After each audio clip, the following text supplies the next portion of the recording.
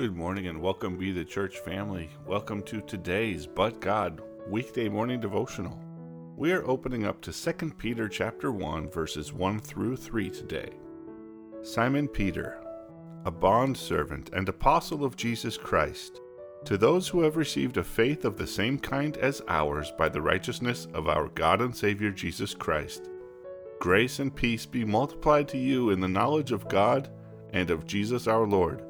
For his divine power has granted to us everything pertaining to life and godliness, through the true knowledge of him who called us by his own glory and excellence. In the prologue to Peter's second letter, he identifies himself as a bondservant. Some versions just say servant, some versions say slave. Whatever the term used, Peter is saying he fully and completely belongs to Christ. It's interesting that some translations use different words because being a servant meant that you got paid, albeit a very low wage, while a bond servant or slave meant that the master owned you for a period of time, usually to pay off a debt, but they may own you for life. All translations of this word come down to one significant meaning. Our goal as followers of Christ is to serve with all we are for our master, who is Christ the Lord. If we are truly all in for him, we must do what he asks of us no matter the cost. We must also know what he asks of us through prayer, reading of the word, and fellowship with others. Sometimes we plant, sometimes we get rid of the weeds, and sometimes we get to reap in the harvest.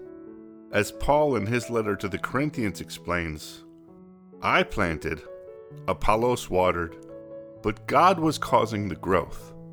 So then neither the one who plants nor the one who waters is anything, but God who causes the growth. Now the one who plants and the one who waters are one, but each will receive his own reward according to his own labor. For we are God's fellow workers. You are God's field, God's building. According to the grace of God, which was given to me, like a wise master builder, I laid a foundation, and another is building on it. But each person must be careful how he builds on it.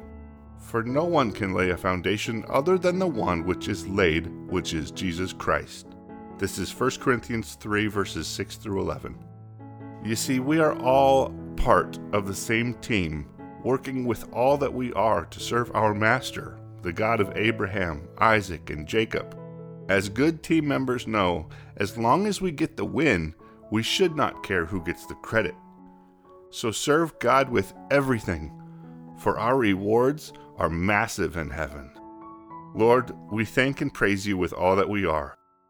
Guide us and give us strength to love and serve you with all our heart, soul, mind, and strength, and help us to love our neighbors as we love ourselves. We pray all this in Jesus' name. Amen. Shalom. Shalom blessings. Press in and press on.